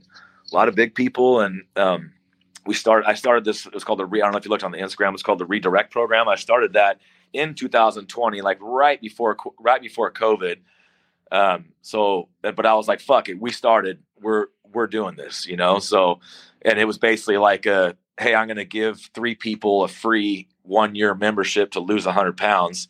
And if they lose it, I'll give them a lifetime membership, for free, you know, just to do something different and really do something. You know, it's really gratifying to help watch people lose weight and change their lives through fitness, you know. And it's sometimes weight loss. Sometimes people are like, man, I was suicidal before I came in here, and then I never even knew it. But now they're 5 years later, like, I was suicidal before I came in, and crazy shit like that, right? So it's pretty gratifying when someone tells you that you had some play in their life pivoting for the better. So, but it was like, these people are paying me to do it, you know? So I was like, I want to do something where it's just like, it's just because it's the right thing to do. But obviously you got to run a business, you got to get paid. So it can't be a free show for everyone. But it was like, I want to find 3 people, 1-year membership for free. If you quit, you have to pay for the months that you used. If you make it and you lose the 100 pounds, you get a lifetime membership, you know? So we were right in the middle of that. So it was like, fuck it. We're doing this. And they came and they all did it. And it was pretty cool. But all 3 of them lost 100 pounds. All 3. Yeah. All 3. Holy shit, dude. Yeah. It was cool. And it was bittersweet because 2 of them at this point have probably gained it all back. That's fine. Hey man, it took me 50 times to quit smoking cigarettes. Yeah. Quit for a day, quit for a week, quit for a month. It's all, you got to make shots at it. Yeah, they still did it, but the one of the kids was 13 when he started, 14 when he finished, and he is a fucking beast, and he's a whole new man. And I caught him early enough in his life to where this is it's totally changed the direction of his life. Like he's in the gym every day, just back squatted 225 the other day, you know. Wow. And you know, it's crazy. I mean, and like his demeanor, his kind of insecurity, you know, I mean, I could barely get him to even talk to me for the first 6 months. You know, it was very like, just, you know, 1-word responses. And yeah, there's Wes right there. Is this him? Yep. Oh my goodness. Yeah. Dude, he's a whole new kid. Oh my goodness. And it's crazy because he lost 100 pounds. Obviously, he's just way more confident, and he's got a community, and he's got a whole gym behind him, and everyone loves him, and everyone knows his story and his hard work, and everyone saw his struggle. And his mom started too. She lost, I think, 50 pounds, and she's a fucking beast now too. Hey,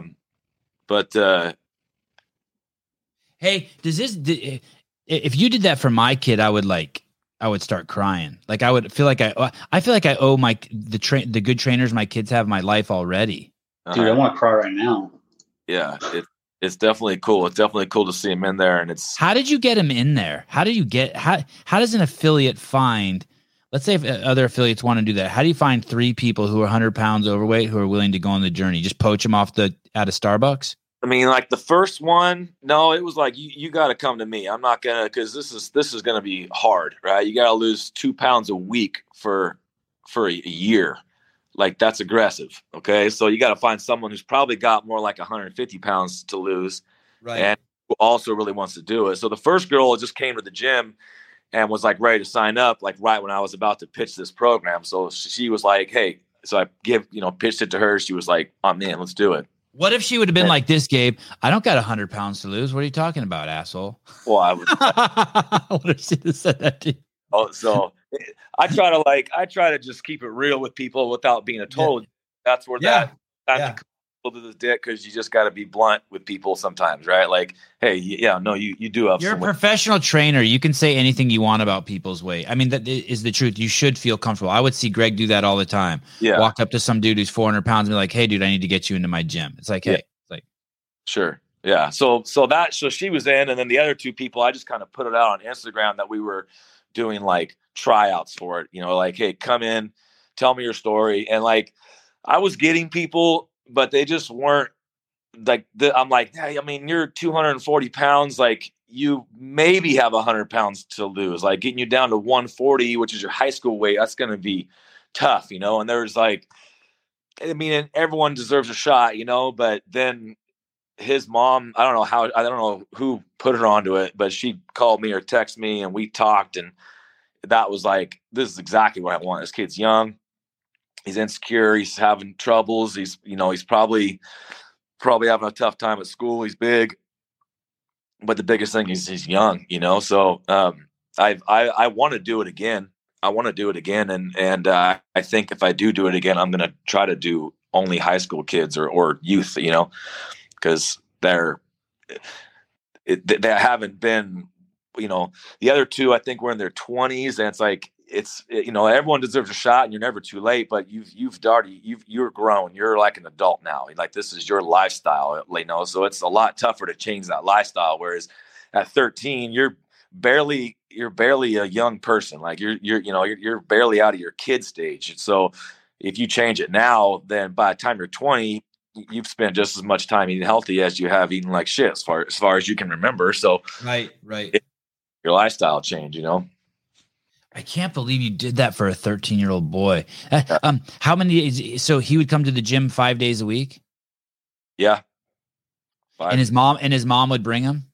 Yeah. I think his grandparents would bring him. His mom would start to come, and she came at the 5 a.m. class, and then Wes would come to the 3 or 4 p.m. class. Wow. She's a badass too for joining her son. Yeah. And she's the one that made it happen, right? Like, they did that together. So she's the one. She's obviously feeding him. So she's the one that made it happen. So I was giving him the prescription of what to do and how to eat. But she did it. There was no hiccups. He was just on fire right out of the gate and just never missed a beat and just cruised right in. The other 2, there was a lot of like ups and downs and plateaus and gain a little bit, then have a huge loss. And then, it was all over the place, which was more typical of what I thought it would be. But they both did it.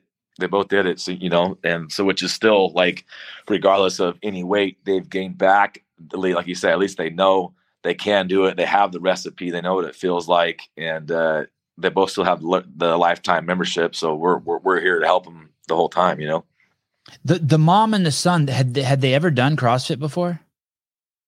I mean, the son definitely not. I don't think the mom had either. Imagine what a fucking good mom that is. So she brings him in and he starts his journey. And in the first 6 months, he basically doesn't say a word. And then now he's a chatty Cathy. Yeah. I mean, he's still like, he's reserved type of guy, but I mean, I don't think I ever saw him smile in the first 6 months. Like, you could just tell it was like, he felt out of place.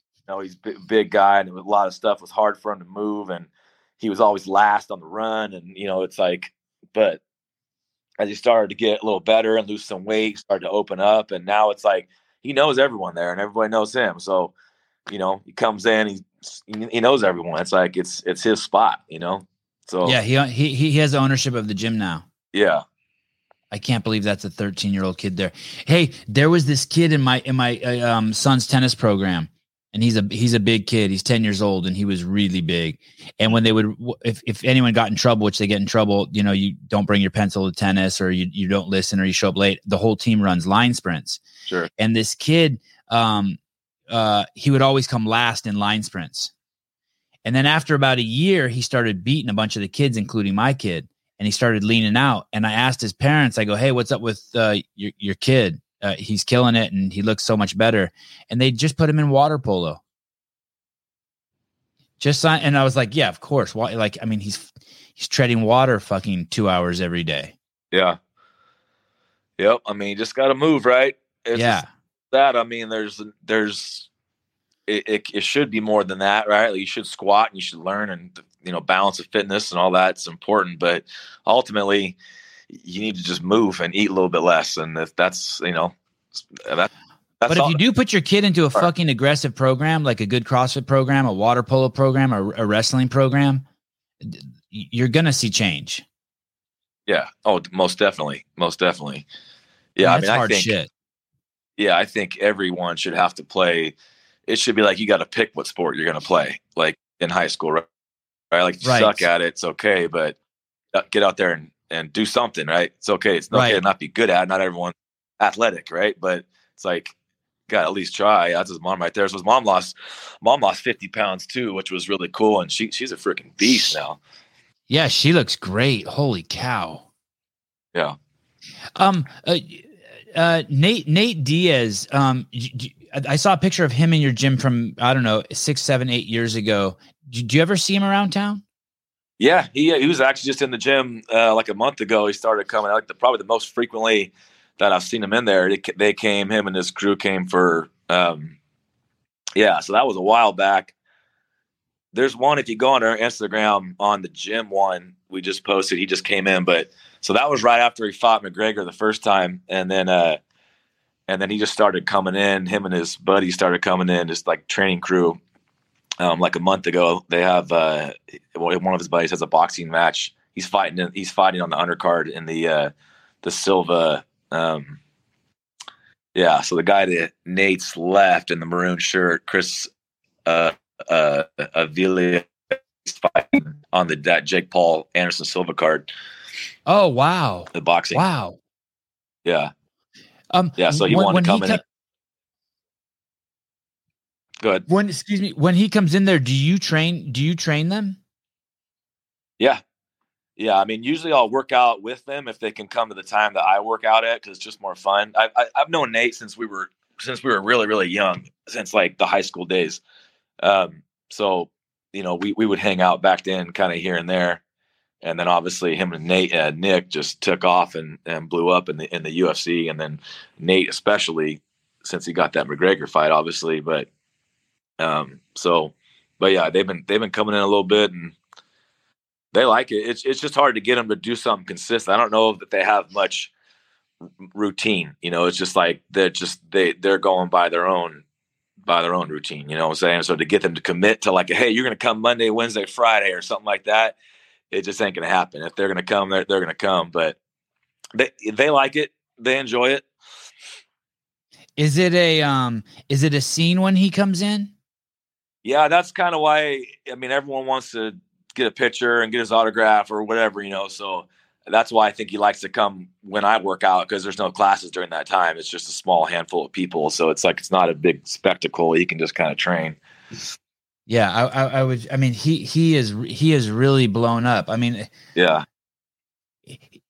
it's almost it's pretty crazy how he did it. He basically just he created it himself. Oh, he did for sure. Yeah, he did. I mean,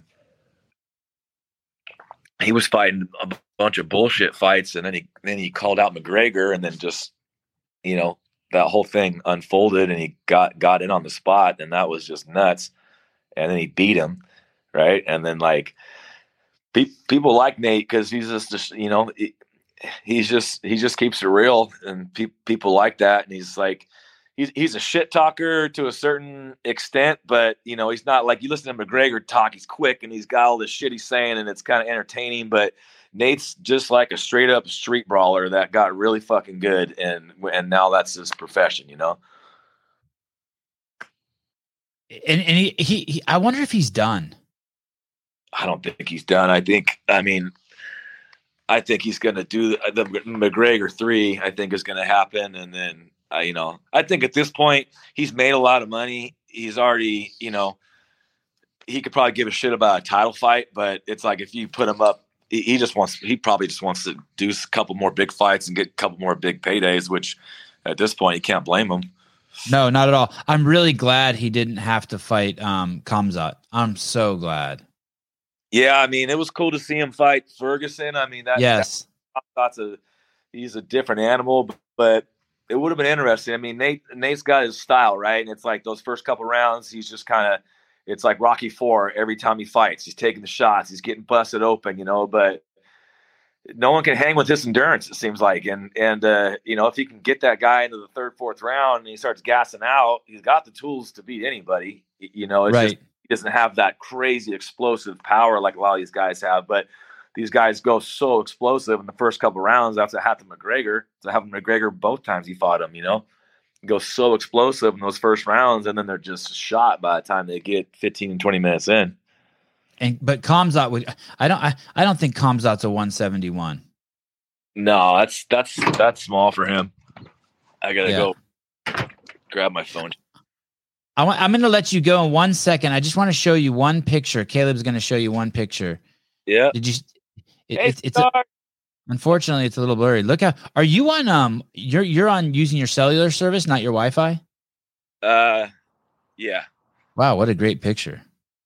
It's crazy that the connection's that good. Hey, sweetheart. That's your house. Yeah, that's the backyard. That was just the shop I was in right there. Oh my God, your kids are living the dream. Oh, look, you got a little basketball court. You got 2 hoops. Yeah, I freaking love it. There's my daughter. I don't know if you can see my daughter over there. Hey, sweetheart. Caleb, I'd pull it up, but since it's a new computer, it's telling me I can't. It's not letting me do it either. Okay. Gabe, thanks, brother, for coming on. Good to catch up. Yeah. Good to hear your affiliate stories. Appreciate it. Until our paths meet again, thanks for everything. Yeah, I appreciate you, man. My pleasure. Easy day. And the redirect program, fucking fantastic. I'm glad we got to hear about it. Yeah, no, definitely. Appreciate it, man. Keep fighting the good fight. Of course. Yep, absolutely. We'll see you. Okay, ciao. All right, take care. Yeah, I forget whenever you get a new computer and you want to share a screenshot, it says you have to reduce your security settings, and I hadn't done that. Yeah, I haven't done that either, apparently. Oh. So, all right. Man, he's cool as shit. Super cool. That was dope. The humility the mom had to have to change how her son was eating. Man, that's huge. Saved his life. There was something in here that Spiegel said about Marjorie Taylor Greene being batshit crazy. And when just on a side note, when that information, obviously I've 3 Jewish sons, and when that story came out that she said that Jews were burning forests, shooting lasers out of their eyes in California, I thought, well, that's interesting. Let me look that up. And I couldn't find any truth to that story. I even went to Newsweek. I used all the liberal publications to hunt down that story. And basically what it was is there are some experimental satellites that are up in space. I think that they might be owned by the Rothschild family, and they are there's some sort of satellites that can would be used to push energy around the planet instead of wires or something. I can't remember, but they're experimental satellites. And there were concerns, not by her, that during one of these experiments, one of these satellites misfired and started a forest fire in California. And that got turned to, and the Rothschilds are Jewish, and that got turned to her saying that Jews shoot lasers out of their eyes and started a forest fire. That makes sense. So it's the same thing when they called Donald Trump racist for saying that Mexicans were rapists and killers. He was not saying that. He was saying that the people coming over the border from Mexico are probably not their best people and their finest scientists, but probably more likely people that they've let out of jail that they want to get out of their country. That the Mexicans were probably sending. And these twists are, it's a shame. It's a shame that people believe them too. So it's just good to just do a little bit of Spiegel, hi, there you are. Have you seen her talk about Peachtree Dish? No, I don't know what that is. But I do like the fact that she was so adamant. What was interesting is she was so adamant about using fitness to cure COVID or as a hedge against COVID, and I think things have changed. But Andrew Weinstein over at CrossFit Inc. released basically a press release denouncing her. And this is a guy who didn't do CrossFit, has never done CrossFit, who is if I had to choose what kind of animal he is, I would say a malnourished weasel. And he ran PR for CrossFit for a couple years. And it's amazing that while someone is talking about, I don't care if you're a flat earther, if you're saying that CrossFit builds a hedge, let it fly. It's honest. So, and I appreciate you saying this, Dallas, because I don't want to like Republicans. They got their issues. Their whole. I don't want to get into it, but right now I do want to get into it, but not right now. But okay. Well, Avi's so awesome though. I bet he can shoot. Yeah. Well, some Jews can. Yes, that is correct. But they're not going to start forest fires. No. He's got the lasers under control. How about Noble's L1 knockoffs? Somebody said that somebody just found a link for that. Like they use like the L1 trainers link. They're not actually selling them on the Noble website. I think both. I think that it was supposed to be private. I think that accidentally it became public, and so that was that. I am no fan of Noble in the slightest. I think that they are a vile group of people who work over there. And I know that they pay the athletes a shitload of money, so the athletes are staying quiet. And I get that. I think that they have, from what I've seen, they're a confused bunch of virtue signaling woke people who've just spread hate around the planet in the name of not spreading hate. And they've supported some other companies by proxy, like Outwad, who in my opinion are doing things to hurt children. That's as gentle as I can say it. Anyway, that being said, CrossFit Inc. owns CrossFit, and with that came all of CrossFit's IP. That's all CrossFit is. You have to know that. And so they can put whatever they want on the t-shirts, just like you guys. Anyone could be upset if they're not giving attribution, etc. Like we're all free to think what we want. But at the end of the day, it was sold to CrossFit. I don't think Noble did any of that stuff without CrossFit's approval. Would it be nice if Noble were to be like, hey, we fucked up and all our policies have just led to more hatred and more violence, and we instead of reducing racism, we've insisted that it survive and we've nourished it and fed it, including sexism and homophobia and all that stuff, that they could realize that would be awesome. And that we apologize for being so negative towards Greg Glassman and fueling the fire as some outside corporate juggernaut who only gives a fuck about money. Yeah, that'd be cool if they said all that. I agree. And then if they said, hey, and in response to us making wrong decisions, we're going to sell this shirt and we're going to donate all the profits we make from this shirt, we're going to use to give people free L1s or send people to pay for their affiliate fees. Awesome. That would be great. That's not what happened. But at the end of the day, and so you guys might all be mad who know the whole story and know the truth. I get it. But that being said, they own that shit. Like CrossFit owns all of that stuff, and they're trying to figure out a way to get the message out to save people's lives and to make money. So that's where we're at. I don't really have I haven't formed an opinion on it yet. I haven't fallen into a camp. Yeah, I own Zero Noble gear too. First, I think everything that they make is horrible. Of course, Rich Froning likes their shirts. He has a fucking impeccable body, but if your body has one tiny flaw, you're fucked. You look like fucking the Pillsbury Doughboy.